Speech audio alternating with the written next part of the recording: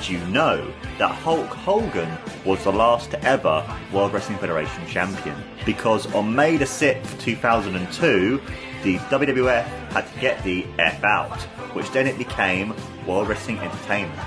This was due to them losing a court case against the World Wildlife Fund in the use of using the initials WWF. So in turn and by proxy, this made Hulk Hogan the last ever WWF and the first ever WWE champion.